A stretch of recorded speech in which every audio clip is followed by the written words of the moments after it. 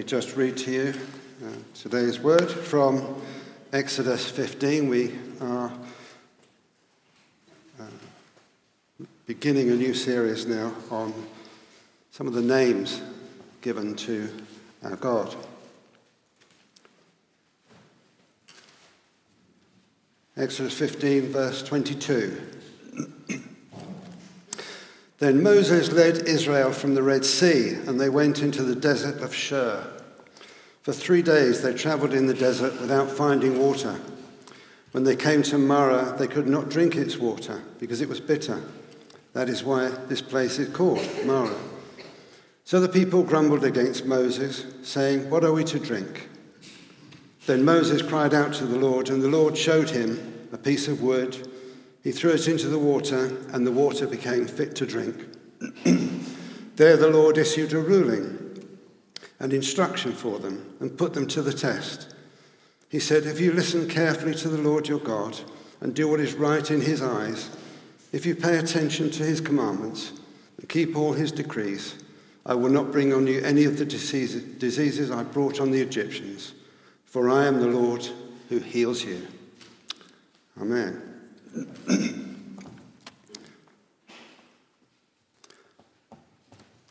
So, loving God, we come once again to your word. Take away from us any sense of the mundane, but fill us with awe as we dip into it now. And then open our senses, our eyes, our ears, our hearts to what you might say. In Jesus' name, amen.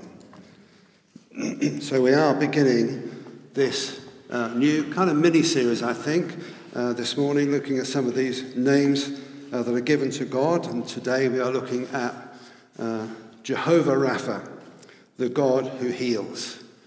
I'll come back to Jehovah Rapha in a moment, but I just want to talk about that great miracle, perhaps the greatest miracle that's in the Old Testament, one that most of you know only too well. It's such a great story. And our reading begins when that miracle has just taken place and the Israelites have crossed over the Red Sea, through the Red Sea to freedom and safety. God has wonderfully parted the water of the sea, and the Israelites were able to cross over across that dry seabed. And we think we can imagine that. You get that picture in your mind, and we can't really imagine it. I don't know. I think they crossed, it would have been many miles. It wasn't just a river, it was the Red Sea. At its narrowest, it's quite a few miles. There were 2 million of them, roughly, maybe a bit more than that. Men, women, little children, babies, the old, the infirm, all their stuff, their possessions, their carts, their livestock. It would have taken a long time. God had already sent plagues, hadn't he, to the Egyptians. He'd organised that Passover night and gave specific and detailed instructions on what the Israelites were to do to effect their escape. His man on the ground then just led them away, and they'd arrived on the shore of the Red Sea, frightened for their lives because they knew the Egyptian army were hot on their tails. They had nowhere to go, and that's when that miracle came, which not only saved the whole nation of Israel, but destroyed the Egyptian army as the waters covered over them as they tried to follow. So then they get across the other side, the east side, the side where they were safe, and they had a party. The Bible doesn't actually say they had a party. It's not quite there, but it's almost there. And they would have been, because they have just been saved. Their lives have been spared. They were euphoric. Can you imagine? They would have been so relieved. They had so much to celebrate. They were free. They were completely free. And God had shown himself wonderfully to them. Things would never be the same again. And we do actually read, just before the bit where we started there, that passage, that there was music and there was singing. So there was really a party. And I can imagine that Moses had a real struggle to get them moving, to pull them away, because they just had to keep going. But he got them to be on the move, and we catch up with them in this reading 3 days on, when they are tired and thirsty, because they haven't yet found any water which was drinkable, and they arrive at Marah, and the water there in that river was bitter and not drinkable. So the Israelites were moaning and groaning and grumbling, which I think is a bit strange because I know they're thirsty, fair enough. But it was just 3 days since the most amazing thing that has ever happened to any of them. And God is gracious. He listens to their moans and their groans, and he takes it all in his stride, and he does 2 things. Firstly, he deals with the water problem. And he says to Moses to throw that piece of wood or bit of tree into the river, and that transformed that water miraculously into clean, sweet-tasting, refreshing, life-giving water. So that was that. Dealt with. The Israelites were relieved. They were happy with that. They were grateful to God. And then God issues them with this instruction. And he says to them in verse 26, if you listen carefully to the Lord your God and do what is right in his eyes, if you pay attention to his commands and keep all his decrees, I will not bring on you any of the diseases I've brought on the Egyptians, for I am the Lord who heals you. I am the Lord who heals you. Jehovah Rapha, the Lord who heals. I just want to take a moment to really tell you what I think is going on here with these Israelites, because they've been in Egypt, kind of trapped there, for 430 years, we're told. 430 years, which if that was us now, and this is the day that we have escaped from it all, we would have been away since the Tudor times, since Queen Elizabeth I's reign. That was 430 years ago. Can you imagine then, if that was us, if we were a nation that had been shipped off to our neighbouring country, France, say, because they're next door, aren't they really? 430 years ago, and we came back today. What would we have been like? We'd have been speaking French, for one thing, eating too much garlic, going on strike every other day. That's why they're sorry, France, no offence. So there's a lot. There would be a lot of French in us, and there is a lot of Egypt in these Israelites. They've only known the Egyptian way of life. Their ancestors had only known the Egyptian way of life as far back as they could remember.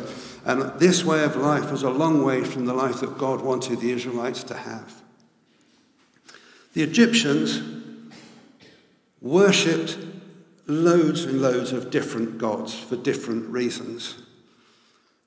Different gods, different goddesses, idols, animals, birds. They worshipped cats. We had a cat. We loved our cat, but we wouldn't have worshipped a cat. They engaged in magic, in slavery on a massive scale, cruelty, superstition. The kind of central thing, I suppose, would be that they believed that when a person's life was over, they would carry on living in an underworld. That's why they buried lots of stuff with them. Tutankhamun's burial chamber, as a matter of interest, contained several chariots, changes of clothing, toys, food, including what would have been then fresh meat, wine, oils, for a couple of suits of armour, etc. In his burial chamber, there were approaching 6,000 different items because he needed them, because he carried on living underground, as it were. And the Israelites were immersed in this way of life and culture, and it was a sinful way of life. And it's against that backdrop that God gave that instruction. Or, if you read it again, it's a bit like a deal. He's offering them a deal. If I just paraphrase it and remind you again, if you listen to me, God says to them, look at me, do what is right in my eyes, do as I say, obey my laws, focus on me now, not them, not the Egyptians, and I will heal you instead. Incidentally, the meaning of the word Rapha, the God who heals, didn't refer necessarily to the healing in the conventional sense. Although it could do, it does as well, but it means other things. We know that God heals. All of us can look back in our lives and know there were times when God has healed us or answered our prayers. We know that Jesus went through the Gospels healing people miraculously of various diseases and conditions. But this Rapha can also mean to restore, to put things right, to just fix things. That's another way of using the word Rapha. You know, there's this program on the on the TV that I just occasionally look at. It's called The Repair Shop.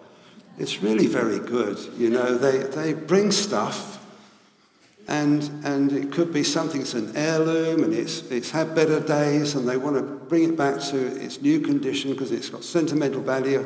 And all of these experts, these craftspeople, they do that. They fix it. That's Rapha. That would be Rapha. That's a use of the word. So for God to have arranged their escape from Egypt, the Israelites, for the parting of the Red Sea, providing the clean water, he would go on to give them bread for every day of their travels when they needed it. All of that is Rapha, healing.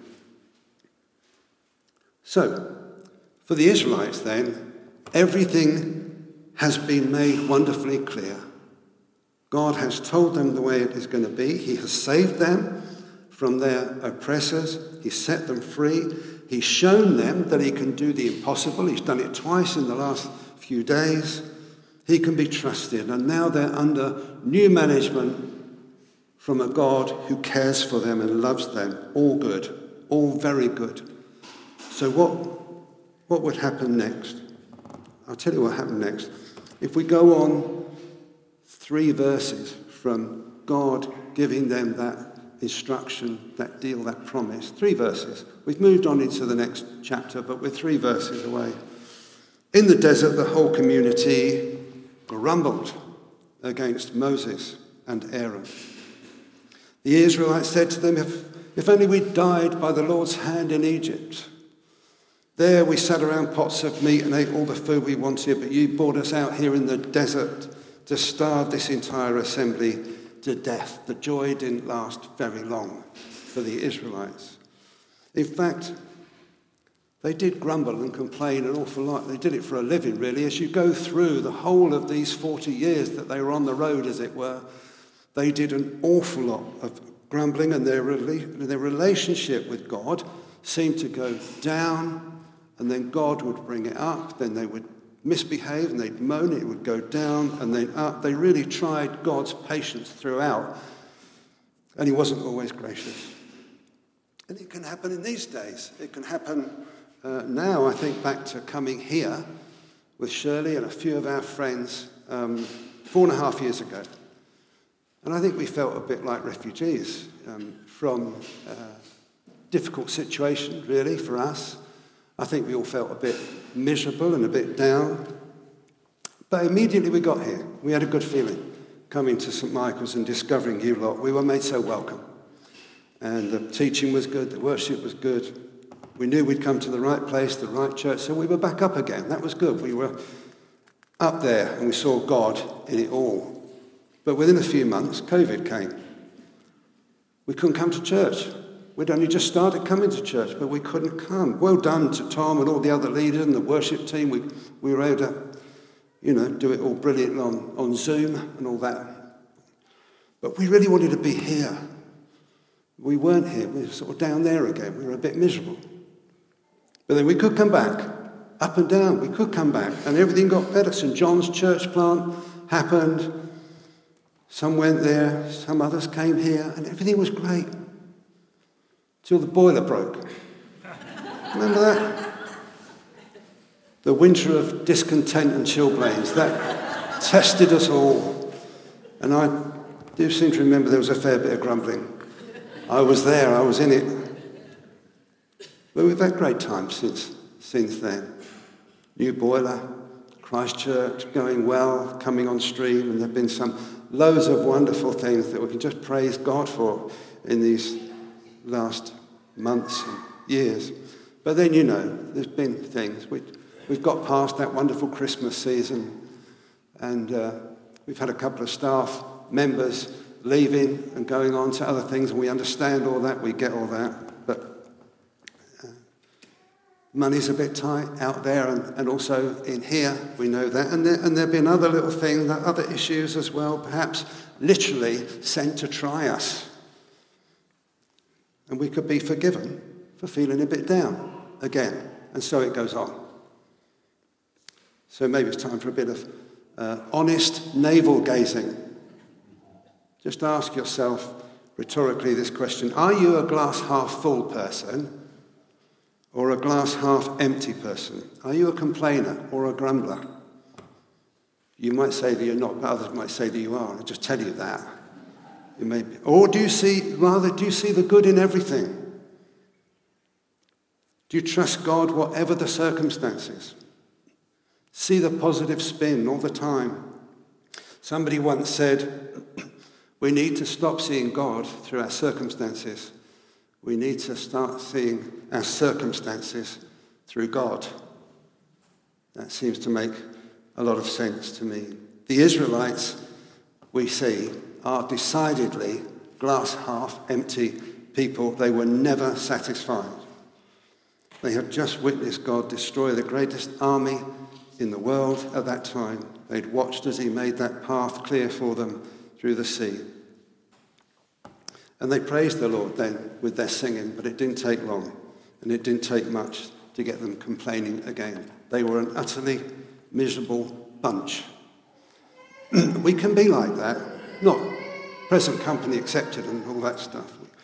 But when things are going well, when we're on the mountaintop, church is good, life is good, spiritually everything's good, hands are being raised, prayers are being prayed, the singing goes up a notch, there's a skip in our step, all is good. But when the trials come our way, the big trials and the little trials, I think you can sense the change.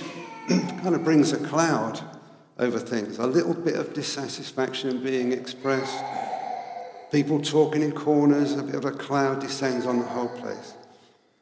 But that's not what God wants for us, is it? We should be giving him the glory in every situation. If we're on the mountaintop, we should praise him for that. If we're down in the valley, we should thank him for joining us there and being faithful to us. That's right, isn't it? Ephesians 5 said we should always be giving thanks to God, our Father, for everything.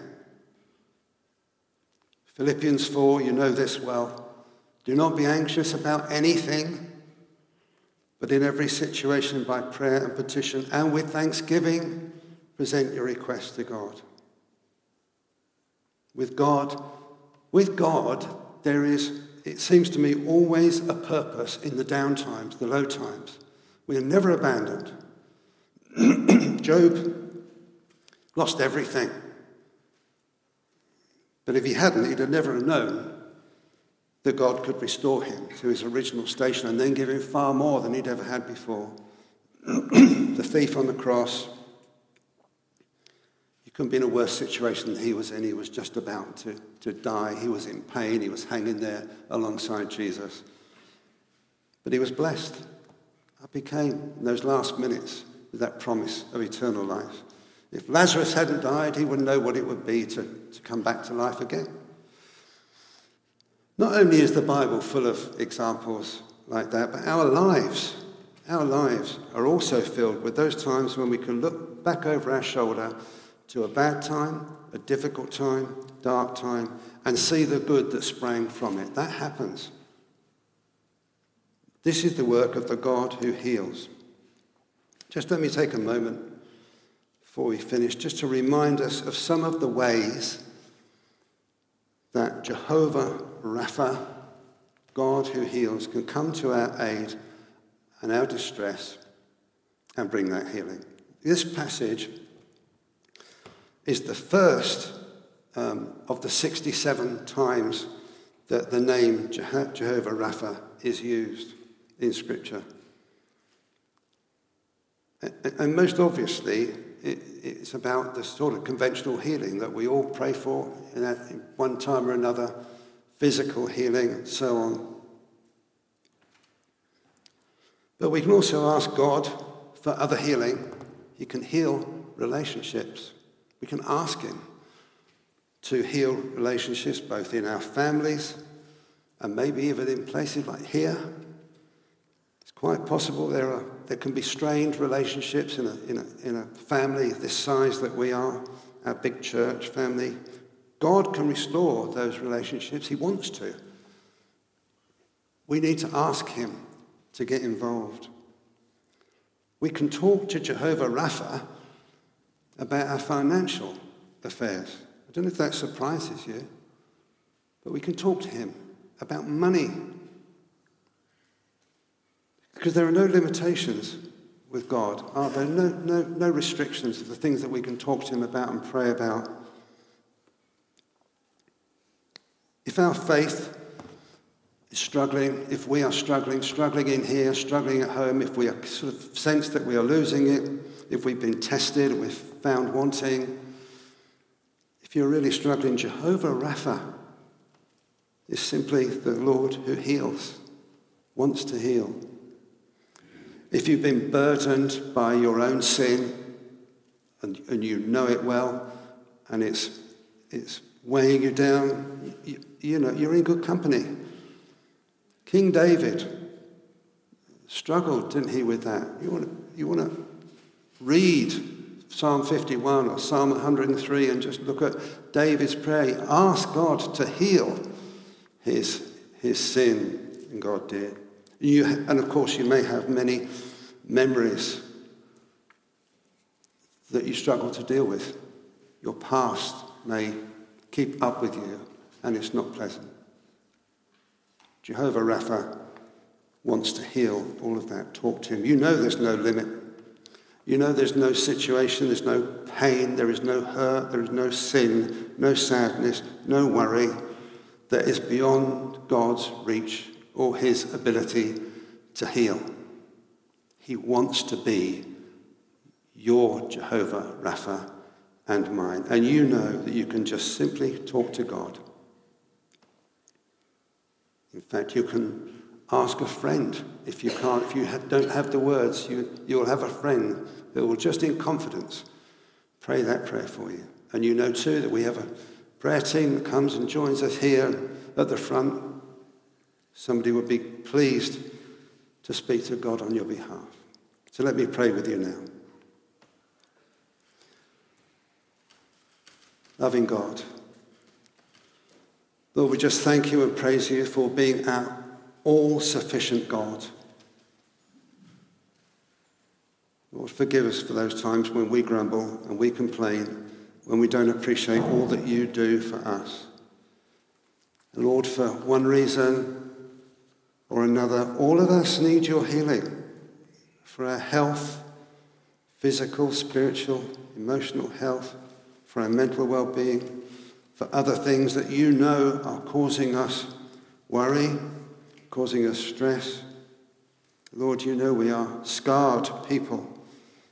We need you sometimes to help us to help ourselves. Perhaps, Lord, we need you to show us what to do or give us the words to say. It may be that we need you to give us the strength to say that we're sorry or to deal with the past. God, our Heavenly Father, you are Jehovah Rapha. You have healed countless millions of people through the sacrifice of your Son on the cross. We thank you for Jesus. We thank you for the healing of our sin. Lord, with you we know that anything and everything is possible. Accept our prayers in Jesus' precious name. Amen.